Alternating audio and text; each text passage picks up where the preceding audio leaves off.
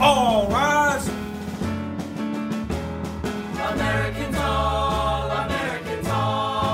Historically and today, our country has been overrun by those with money and power, giving little voice to the everyday American. We're here to change that. Welcome to All Rise, the Libertarian Way with retired Judge Jim Gray. Each week, our program addresses the problems we are facing in our country, as well as thought-provoking and effective libertarian solutions. This could change the way you see opportunities in your life and your children's lives as well.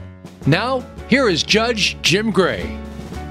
Hello and welcome wherever you are in our great country or around the world. Actually, we do have quite a contingency following us in Ireland. And actually, this is Judge Jim Gray on the Voice America Variety Channel.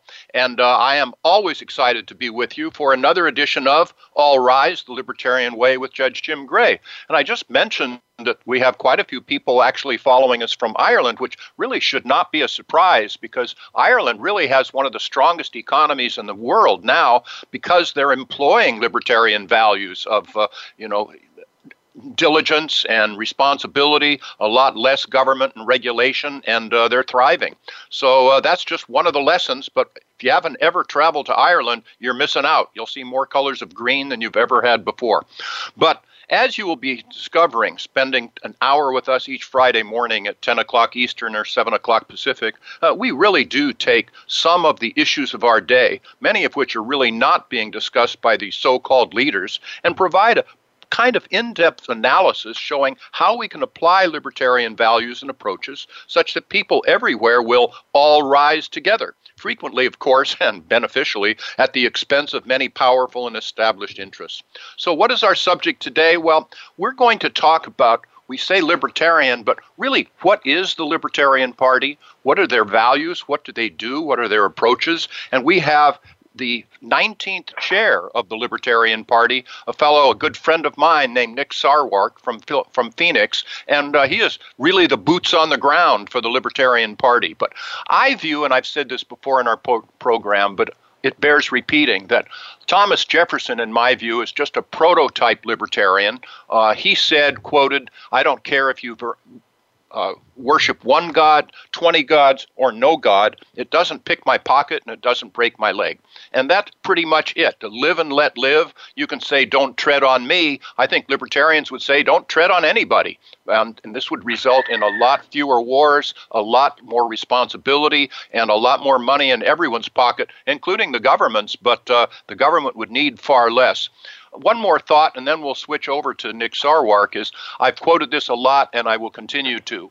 Henry Ford, not my favorite person in the world socially, but said something that everybody should understand and discuss and keep foremost in their thoughts, which was, anyone that feels they can thrive by relying on the government should talk to the American Indian. And that's really an important concept because, yes, we care about people. We want them to thrive. We want them to all rise together. But they will do it a lot more by rolling up their sleeves and being industrious and being able to benefit from their own activities. So and this is Judge Jim Gray only, we'll talk and see what Nick says, but I would have a safety net program, and I've discussed this before as well, so below which no one in our country who is a citizen or green card would be able to fall, but otherwise have an incentive to earn the extra dollar and then get away from all of this other bureaucracy and welfare and all these things that are so administratively complex and really unfair many times, and just get to the free enterprise system a lot more with that safety net. So who is this Nick Sarwark? I can tell you from personal experience, as the 19th chair of the Libertarian National Convention or National Committee, he is grounded, he's principled, and he's effective. I can also say you don't want to mess with him, but he was raised in the Phoenix area, as I understand it, went to Columbia Union College and then American University, Washington College of Law. So he was an attorney, a deputy public defender, actually, in Colorado, and was the vice chair, as I understand it, at that time of the Libertarian Party in Colorado, but returned to Phoenix in, I think it was 2014, to join his family's independent car dealership. So this fellow knows business at a personal level. He is now the vice president of that car dealership, probably because he's married and probably his wife is president, but we'll ask that as well. Ran for mayor of Phoenix in 2018. We'll talk a little bit about that experience, and is a second-generation member of the Libertarian Party. I believe that his father was a member as well. Is married, as I said, to Valerie and has 4 children. He is a principled fellow, boots on the ground. Nick Sarwark, welcome to All Rise. Thank you for being with us. Thank you so much for having me on, Judge Gray. Did I get your background pretty much correctly? You did, and thank you for that. It's been a long trip. Well, indeed so. I don't even remember when I was 39, although Jack Benny used to be 39 for a long time, but I think that's pretty much your age. So the Libertarian Party is older than you are. Let me just give a little more about your background and tell us, Nick, how you did become a member of the Libertarian Party and why. Yeah, I actually am the first chair who is younger than the party, which all parties get to eventually.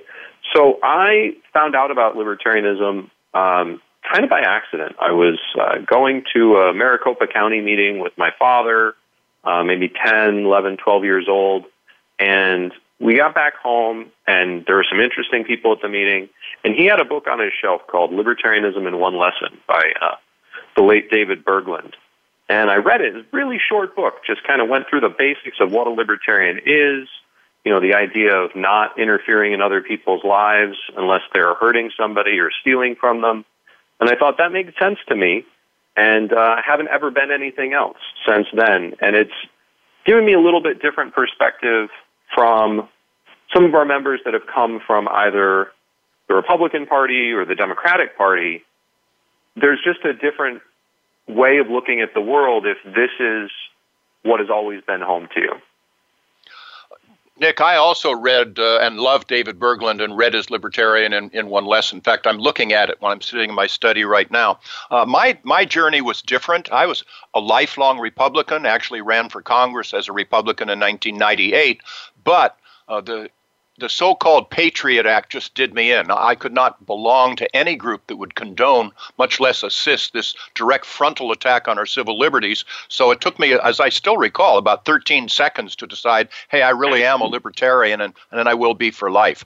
So you did run for the chair of the Libertarian National Committee. What made you decide to do that?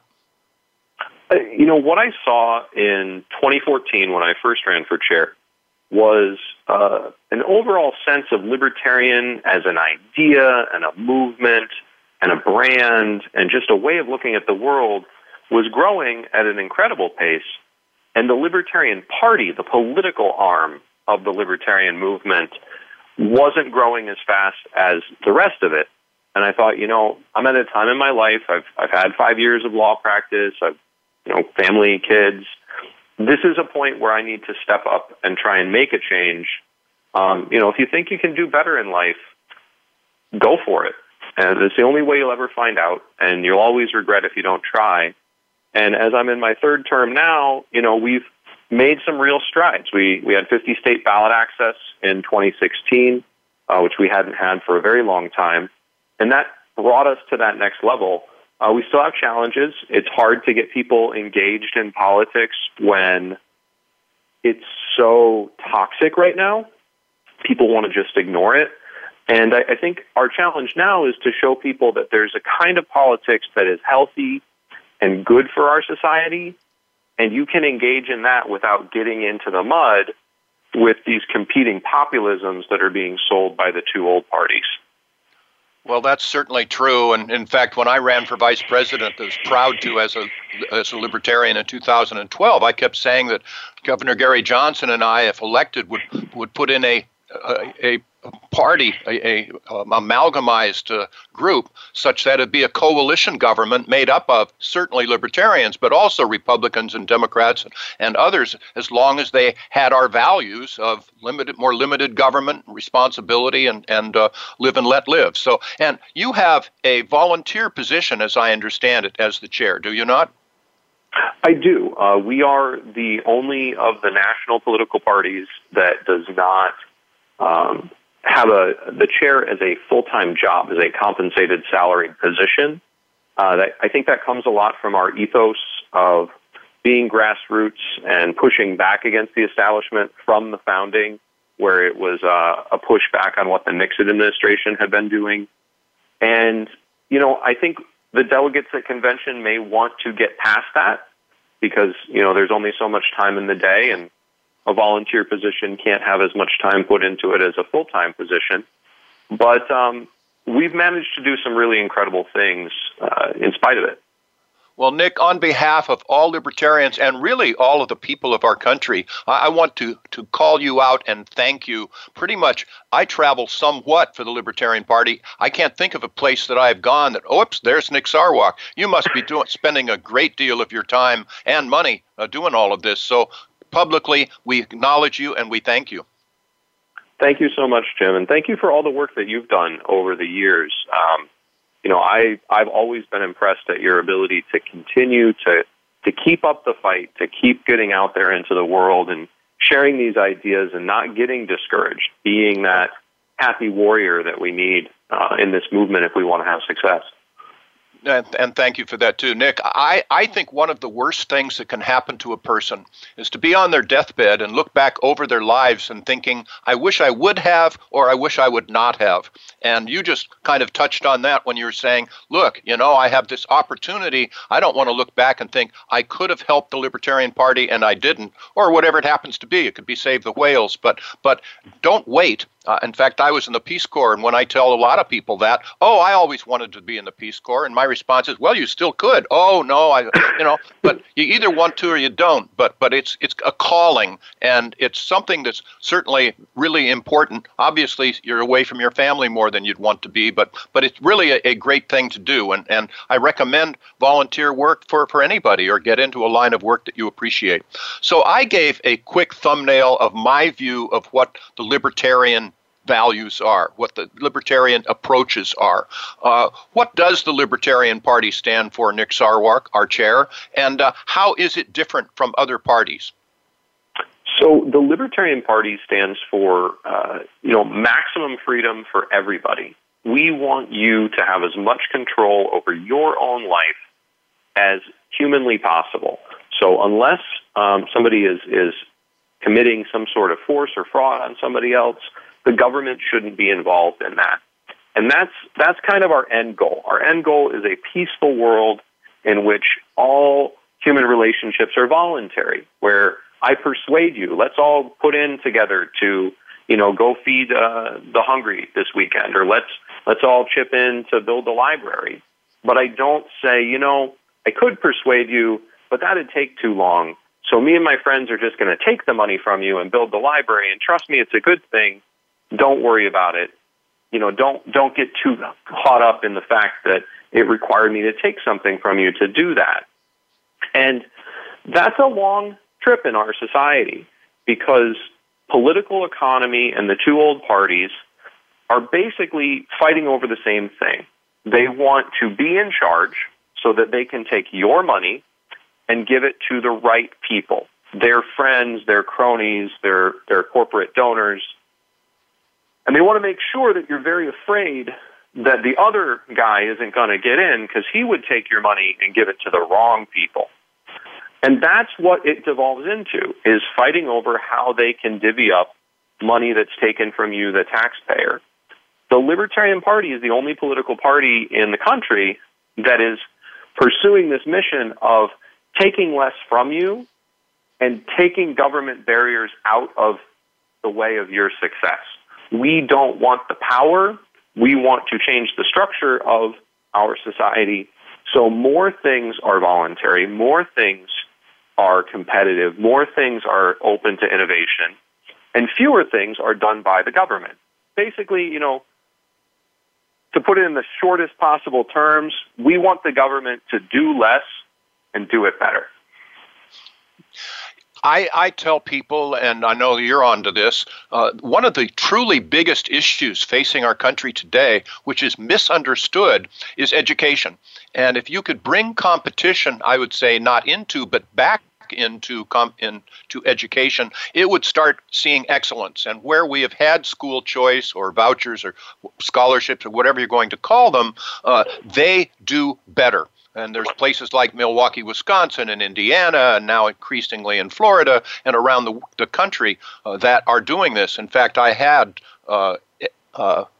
Robert Enlow, who is the chair of the Ed Choice, Milton Friedman's group, on our show a while ago. And, that is what the libertarian approach would be. We had far better education in our public schools before the Carter administration put in the Department of Education than we do now. We have a lot more bureaucracy, we're spending a lot more money, but the quality is not nearly as good. So these are things that we just need to get out there. And why the ACLU and various other groups for minorities particularly are not just beating the drum for school choice is really beyond me. So we have failed in getting that word out.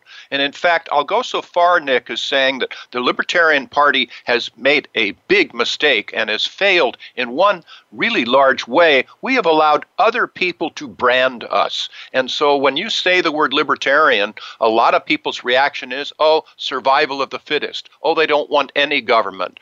They're greedy. They're out there just all smoking dope. And that is not true.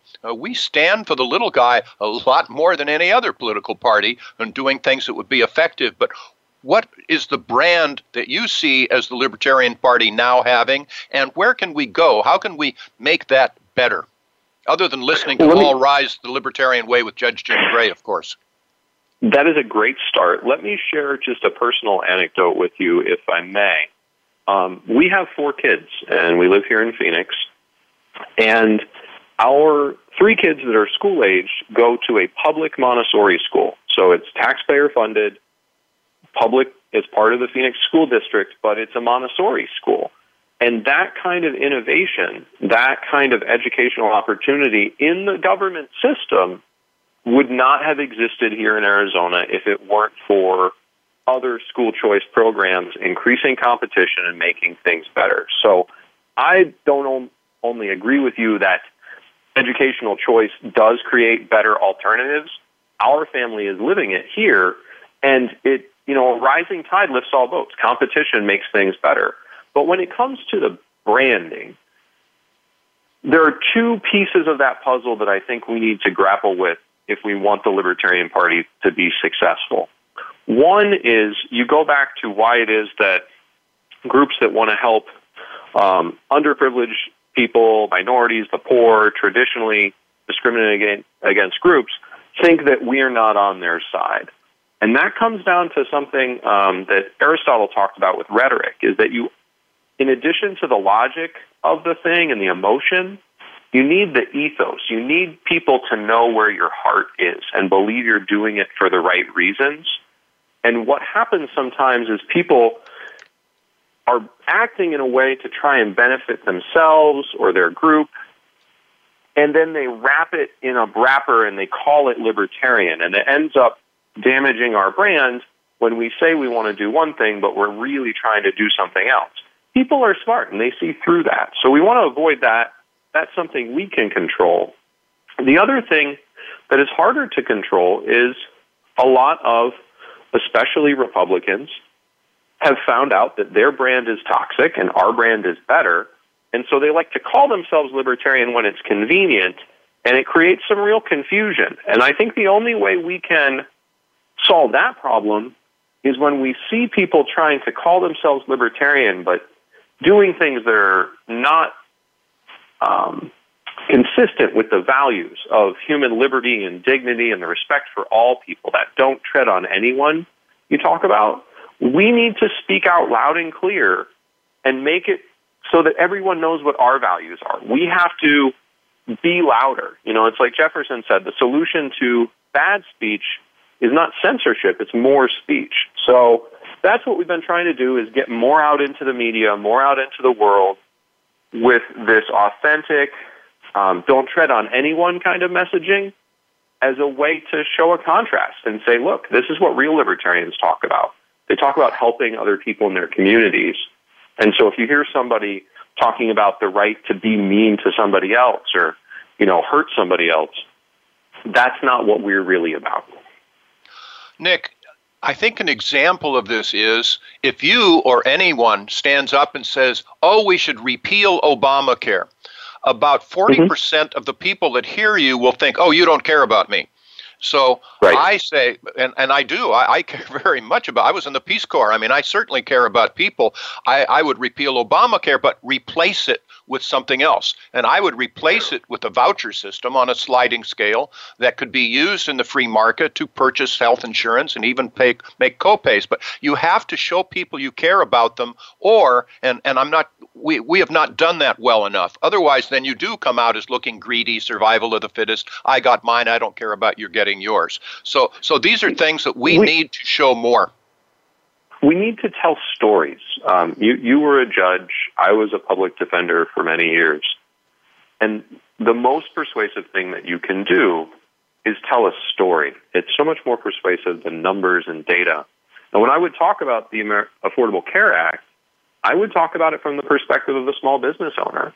Trying to buy health insurance in that marketplace was very difficult. The plans that they were selling, because of so many institutional mandates, had exorbitant deductibles where a patient would have to spend $6,000 in a year before insurance would even start to kick in. And when you talk about it like that, you talk about the fact that these people who are, middle class, just going to work at a car dealership, want their family to be protected, and the government makes them buy a product that isn't even useful. And that's what I've found is most persuasive to people, is when you talk not about what we want to do, we want to repeal the act, but you open up the conversation with, this is what the program that the government put in place is doing to you. These are the reasons that's not meeting the needs that we're talking about, where you want your family to be protected.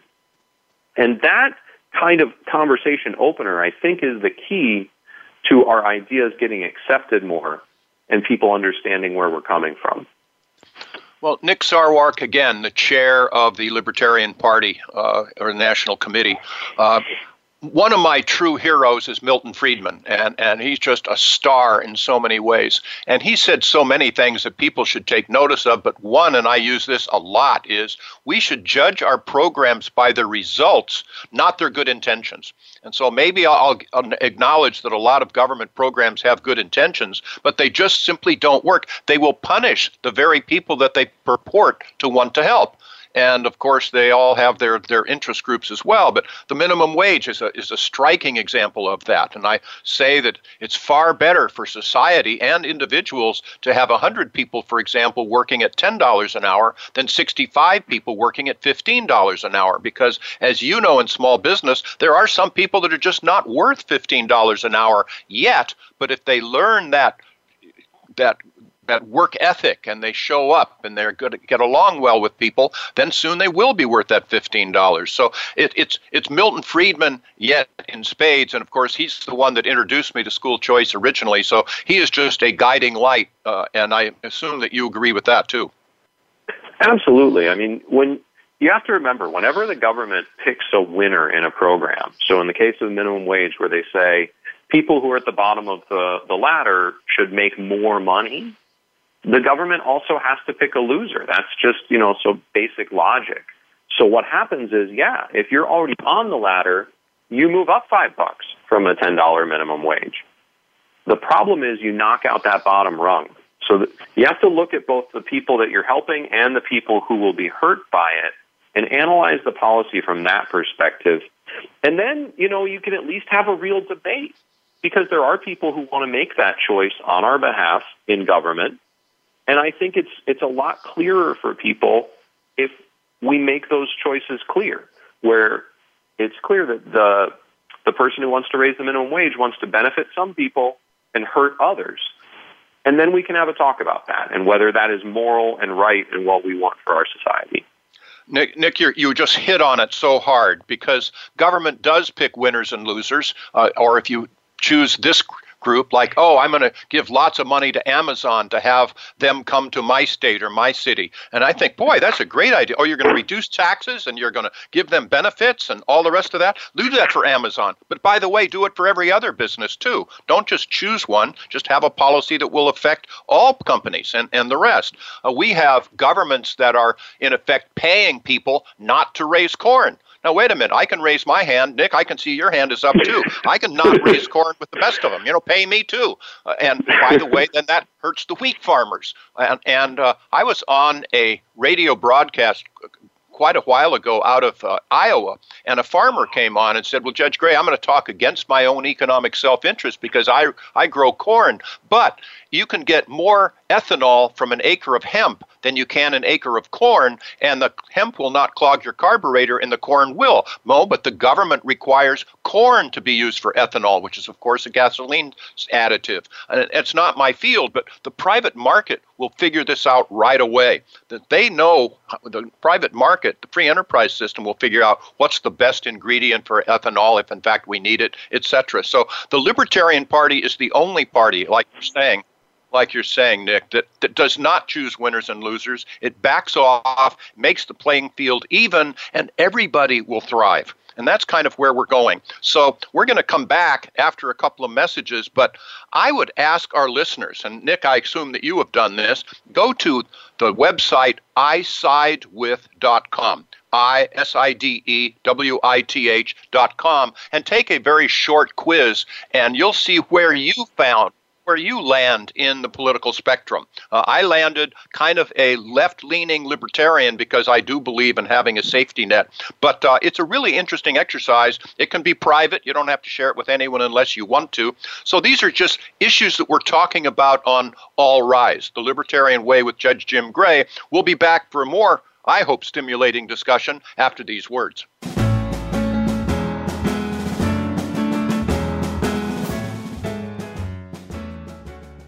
Become our friend on Facebook. Post your thoughts about our shows and network on our timeline. Visit Facebook.com/Voice America. The Libertarian Party is the third largest political party in the United States, and it's more successful than ever. We don't just talk the talk of individual liberty and free markets. We also walk the walk. Libertarian Party candidates are getting elected to office across the United States, and we are making a difference. The Libertarian Party is also the only third party that routinely has ballot access in every state. Our achievements and influence grow every year, and you can be part of that success. You can register as a Libertarian Party voter in your state to help us achieve easier ballot access. You can also visit lp.org today to become a member of the Libertarian Party, no matter which party you register with. Join the Libertarian Party today at lp.org. Together, we can move mountains. Have you friended us on Facebook yet? Why not? Just go to Facebook.com/Voice America or search for the keywords Voice America. Once you are part of our Facebook network, you'll receive daily messages about what's happening with our shows, this week's featured guests, and new happenings at the Voice America Talk Radio Network. And you can add your voice to the always active discussions on our timeline. Just go to Facebook.com/Voice America or search for Voice America.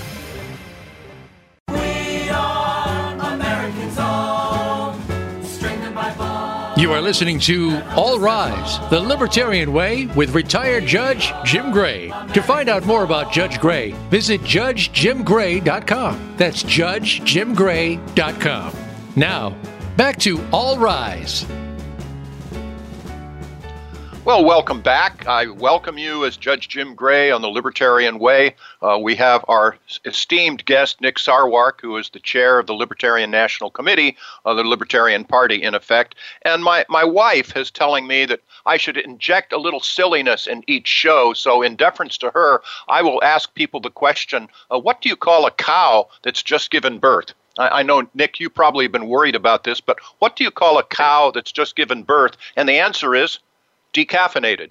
So here we go, and launching into the new section. You know, it's funny, Nick, that I was a trial court judge for 25 years, and once I retired, somehow my sense of humor just seemed to be reduced. I thought the material was the same and the delivery was the same, but the attorneys just weren't laughing nearly as much. I can't quite still figure that out, except actually when I'm an arbitrator, my sense of humor goes up again, so it may be connected somehow. But you know, the government was picking winners and losers. And, you know, we're talking about subsidies. We're talking about free trade. This sort of thing, the artificial barriers simply stifle free trade. They stifle the economy. They stifle people that are producing, such that I again quote Milton Friedman, who was saying that, look, you get more of what you subsidize and less of what you tax. And today we're taxing success and we're subsidizing laziness and entitlements and the rest. So guess which more we're getting of. So you're talking about subsidies earlier before the break. The Libertarian Party would, of course, get away as totally as possible from subsidies. Can you give us some examples that you're aware of, Nick Sarwark? Yeah, well, I mean, one of the ones that's been in the news in the last year is Amazon was trying to move their second facility somewhere, and states were tripping over themselves to give away taxpayer money to get Amazon to move. And an unlikely ally, Congresswoman Ocasio-Cortez from New York, was pushing back and said, you know, if it makes business sense for them to come here and put a factory or a warehouse here and provide jobs, they're going to do it without us giving them taxpayer money. And the state officials said, no, we have to give them these tax incentives or they won't come. They didn't get the incentives and they still showed up. And so what we need to do is be open to talking to people who might not look like they're going to be political allies. Some of this stuff is just common sense. If you raise tariffs on foreign countries, they raise tariffs back and you end up destroying the manufacturing sector of our economy. You have to talk to people about what these policies are doing to our economy, and less is always more. If you remove those barriers, if you remove those subsidies, then we as people figure out where's the best place to put my business, what's the best product for me to sell. We figure that out together voluntarily, and we don't trust somebody who, you know, getting elected means that you're a popular person. It doesn't necessarily mean that you're the person who knows how an economy should be set up, or which industry is better, or what the minimum wage ought to be. And we need to maybe, I don't want to reduce civility in society, but maybe don't put politicians on such a pedestal. They all put their pants on one leg at a time, too. You mean that then people would make business decisions for business reasons instead of political reasons? Wow, bite your tongue. Imagine a life like that. And of course, as I began our segment by saying that Ireland is probably one of the strongest economies in the world right now because they're doing, Nick Sarwark, what you just said and what libertarians would say of reducing those sorts of things. So what are the Libertarian Party's problems today? We talked about branding, but there are some, and you mentioned earlier that, yes, we can't say routinely 50 states on the ballots on each state, but pretty close. But what are some, when I was running in 2012, the Republican Party, as I understand it, went around the country trying to kick the Libertarians off the ballots and were eventually successful in 2012 in Oklahoma and I think in Ohio. But that was because they brought various lawsuits for various reasons. But we have to be facing these things all the time, are we not, for various other parties trying to, in effect, put obstacles in our way of being on the ballots? Absolutely. The two old parties know that they're selling something that people really don't like, and they're only selling it through fear that the other one might be worse. And so the last thing they want is competition where we provide a better alternative. And so they will cheat with both hands and use every legal tool and a couple illegal ones to stop us from putting our candidate on the ballot. When we get 50-state access in 2020, we will be the first political party in this country to have 50-state access where every American gets to vote for our presidential candidate twice in a row in over 100 years. It's an amazing feat. It took decades of activism from lots of great libertarians to get us to this point. But at that point, you remove one of the excuses. They're going to see our candidate next to the president and whoever the Democrats nominate, and they're going to have that choice. We can't make them make the right choice, but we can make sure that they have the option. And then it's just a matter of we have to give them an alternative that is so clearly better and different that they don't even fall into the trap of, is the Republican worse than the Democrat or vice versa? And I think the way we do that is we talk to the issues that neither the Republicans nor the Democrats will be talking about or dealing with in this coming election. Issues like free trade, issues like the war on drugs, issues like the $22 trillion national debt that both parties just agreed to raise by another $2 trillion. Those issues resonate with Americans who are not being heard right now, and we can build a coalition of these groups that are not being heard by the two old parties, and that's where I think our next success is going to come from the ability of us as a party to get to working together on a common purpose without making everybody agree on everything all the time. And Nick, these wars that were going on all around the world, certainly Afghanistan and Iraq, I was running for office at the time that we were thinking of going into Iraq and said, if we go into Iraq, it'll be the biggest mistake of my lifetime. And nothing has happened since then to change my mind. But the debates are so key because if you're not in the presidential debates, you're not considered to be a viable candidate.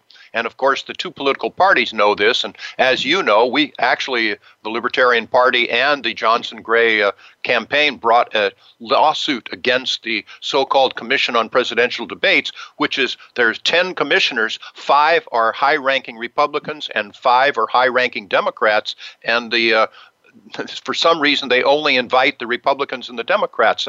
And that's a conspiracy against America from my standpoint.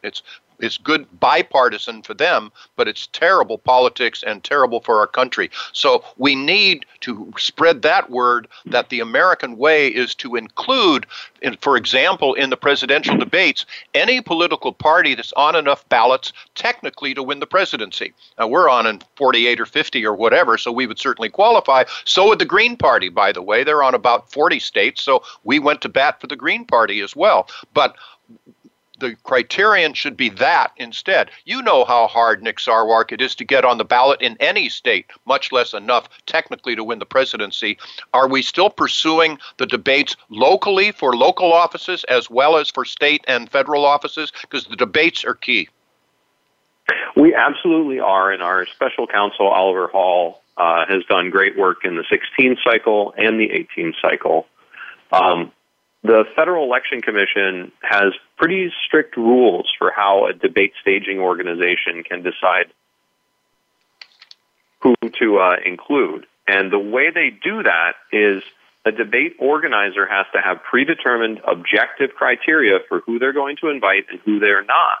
So they can say, we're only inviting a candidate who's on the ballot, or we're only inviting a candidate who's raised $10,000 or whatever.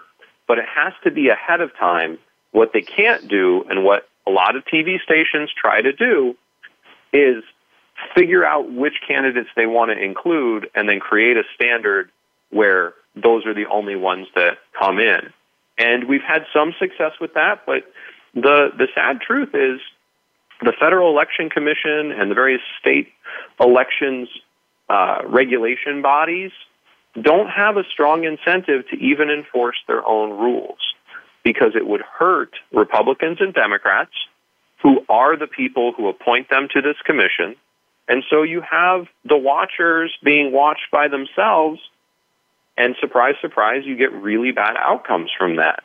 And I think that's the part that we need to help people understand. And in some ways, I have to give credit to the current president for helping with this, because a lot of people who used to talk about things like confiscating guns, when you point out which president would be confiscating the guns and who that president's likely to take them from, you get people scratching their head and going, wait, maybe this isn't a great idea to give government this kind of power over our lives. Even if I think it would be a good idea, what if a bad person has control of that power? What would happen then? And that's the awakening moment for a lot of people, where they stop voting Democrat and Republican and start voting Libertarian for the rest of their lives, is they realize that we need structures that work well even if the right people don't get elected. Well, Nick, you mentioned various things and the results that are unintended. I mentioned when I'm talking against drug prohibition with great frequency that, look, the government should have as much right to regulate what I as an adult put into my body as it does what I put into my mind. It's none of their business. And of course, the difference is, if I put some mind-altering substance into my body and then I drive a motor vehicle, that's different. That should be a crime because now I'm putting other people's safety at risk. But if I put in, I'm scared to death of methamphetamines and never used any of that stuff. But if I were to choose to do that, I'd be harming no one but myself. It's not the government's business. And we have just reflected so radically toward intrusion of government into our lives, personal, corporate, business, anything else, that we've just going the wrong way. And I believe, and I say publicly, that the Libertarian Party is the only mainstream party in the nation today. That, and the Republicans, Democrats are very, very much alike in so many ways. Like you said, yes, they take our money and they give it to different people, but they sure give it to a lot of people, and it just depends which people you give it to. So the Libertarians are really the party in the mainstream. Have I convinced you? I am absolutely convinced, and I think the way we convince everyone else is we really do the hard work of stepping back and asking people what it is they want. So your methamphetamine example is a great example. I represented a lot of people who were charged with possession or distribution of methamphetamine, and for the most part, they all didn't have their lives improved by using meth. It wasn't good for them. It wasn't helping them get better jobs, or, it's not a great drug. But none of them got any better or got any farther along by being in jail or prison. It didn't end up benefiting them for us to spend, almost $100,000 a year to lock them in a cage. That didn't fix the problem. And if we can start these conversations from what problem do we want to fix, what is the shared concern, we can get people to step back and say, hey, the thing the government's doing right now isn't getting us there. So at least we can get them to the point of what we're doing is not working, and then we have a chance to convince them that the libertarian way is going to be more successful. Well, we are so polarized, and one of them is because of course, money, because government is money. Another is the crony capitalism, and that we get into, the libertarians would not do. But another one also is gerrymandering. And, that we have the winning party after the census being able to draw the district lines for members of Congress. And, of course, for some reason, they draw it for their own favor. And they really impedes the one man, one vote rule, or one person, one vote rule. And it is controlled by politics. In fact, Nick, I have written a musical recently with two other collaborators called Convention, The Birth of America, and it's about the Constitutional Convention. So I'm really in touch with the founders and the rest of that. But there was one of the delegates was named Elbridge Gerry, and afterwards he ended up in state government and was able to manipulate the boundaries of the voting districts such that gerrymandering is actually taken after Elbridge Gerry. So he lives on in infamy in a lot of ways.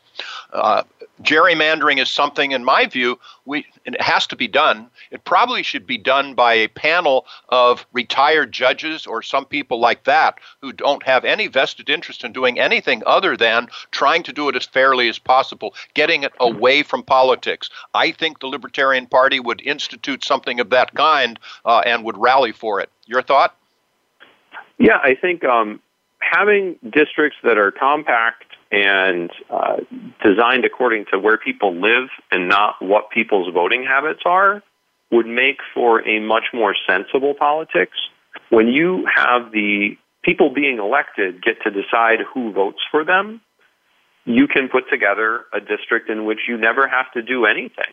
because you've built such a structural advantage that you can't be defeated without, literally going to prison.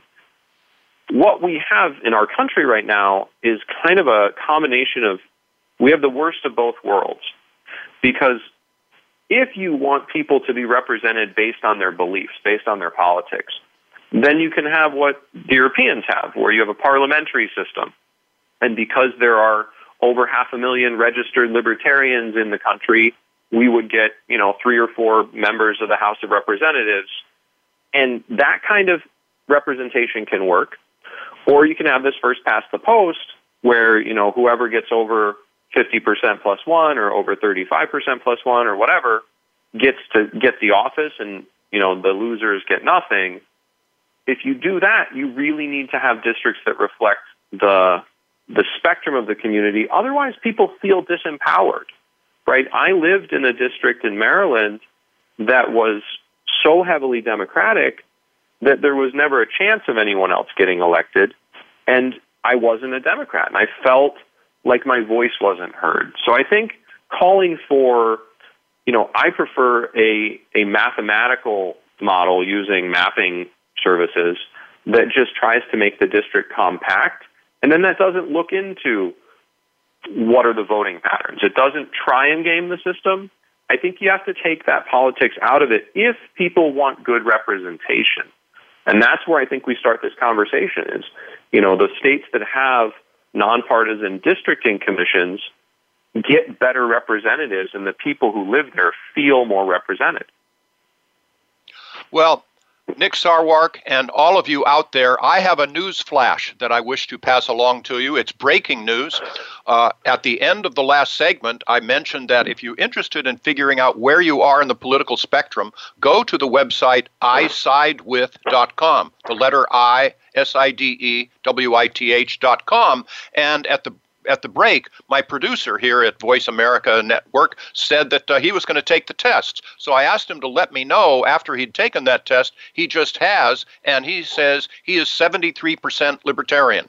I venture to say that people who are listening to our voice, or even not, if they were to go to isidewith.com privately and see, you're going to be surprised how libertarian you are. And you're going to see and probably agree with Nick Sarwark and me that the Libertarian Party really is in the mainstream of American political thought today. I will again quote Thomas Jefferson on this subject, who said that every generation we're going to need a bloody revolution to keep the special interests at bay. Well, fortunately, our United States Constitution can give us that revolution without it being bloody, but how long has it been since we've had a political revolution in our country? Nick was just saying that, there's been no political party that's been on each the ballot for all states for 2 elections in a row. Probably the last revolution we had was when the Republicans took over from the Whigs back in the 1860s, kind of a long time ago. It's time to clean house, to kick out the dead wood, to get rid of the crony capitalist and the vested interest, bring in a fresh approach. So I'll get down off my soapbox just a little bit, but imagine how refreshing that would be. Nick, you not only left the practice of law for small business, and you are the chair of the Libertarian National Committee, but you also ran for the mayor of Phoenix last election. Tell us a little bit about that, maybe some experiences. What did you learn from it? What can you pass along to our listeners?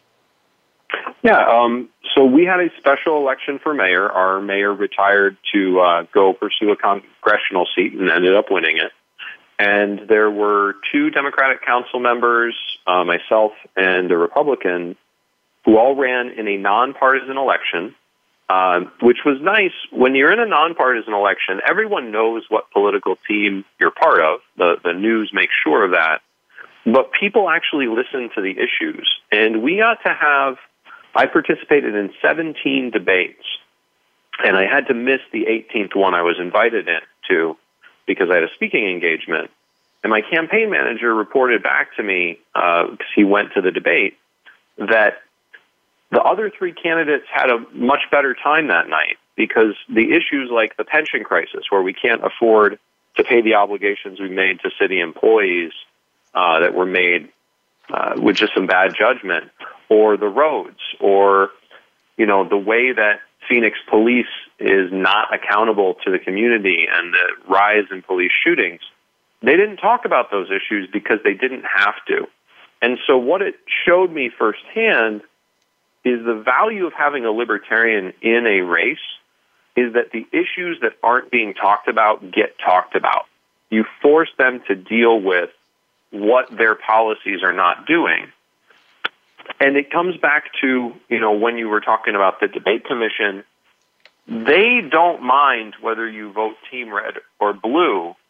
They just don't want you to be part of another thing. It's like the NFL doesn't care if you like the Cowboys or the Giants. They just want to make sure you don't start watching soccer. And libertarianism is just so fundamentally different that that's the wake-up moment where you realize that this is just a different kind of politics. But the other thing I noticed, it's not purely libertarian. We would use economic development in Phoenix where big property developers would get huge tax breaks and give back a little bit of it in workforce housing subsidies. And I did the math, and instead of giving an $8 million tax break to a developer to do $1 million worth of subsidies over, 10 years, why not just leave them at normal tax rates where they pay the same amount of property tax as any other business and just give the $1 million directly to people, and then you have $7 million more for the schools and the roads. It's not purely libertarian, but it's that place that you can start agreement with people who may not agree with your political philosophy by just saying, look, government's doing this really inefficiently.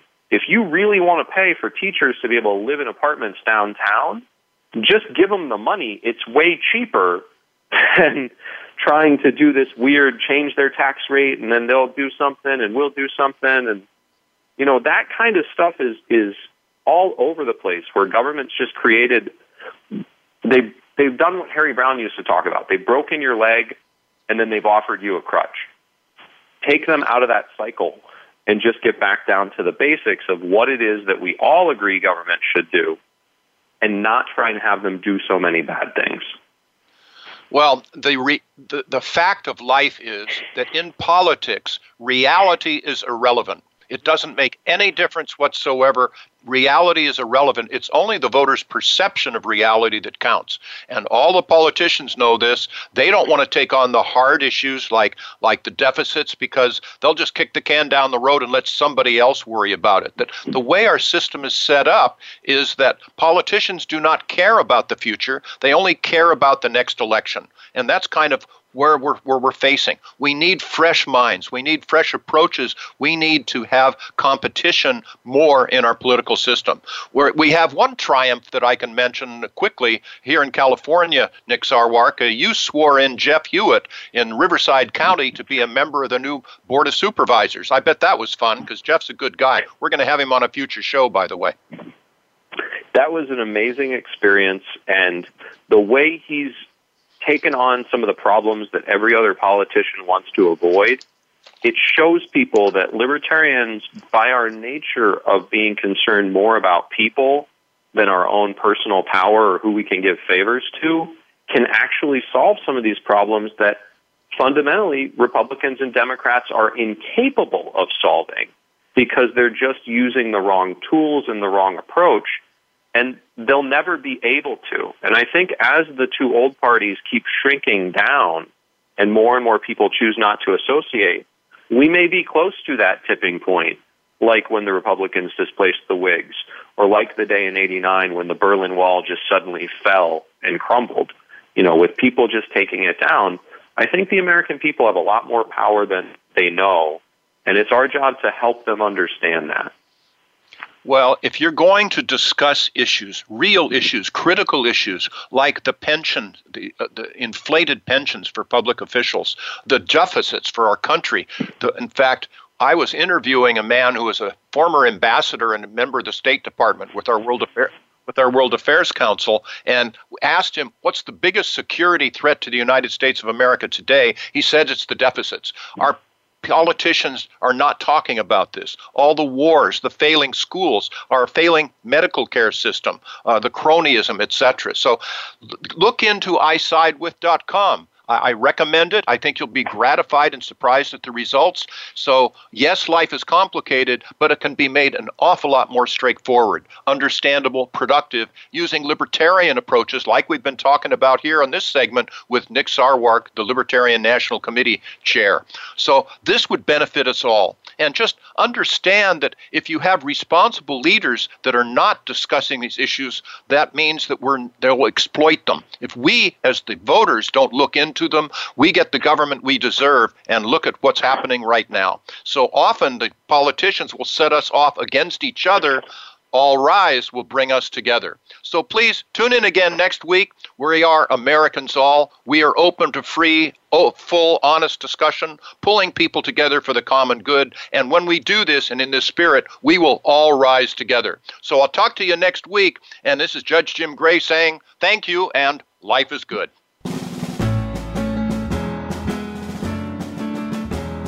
Thanks for listening today. All Rise, the Libertarian Way with retired Judge Jim Gray can be heard every Friday at 10 a.m. Eastern Time and 7 a.m. Pacific Time on the Voice America Variety Channel. We know you'll want to join us again next week, and tell your friends that help is on the way. Strengthened by bonds that help us stand tall.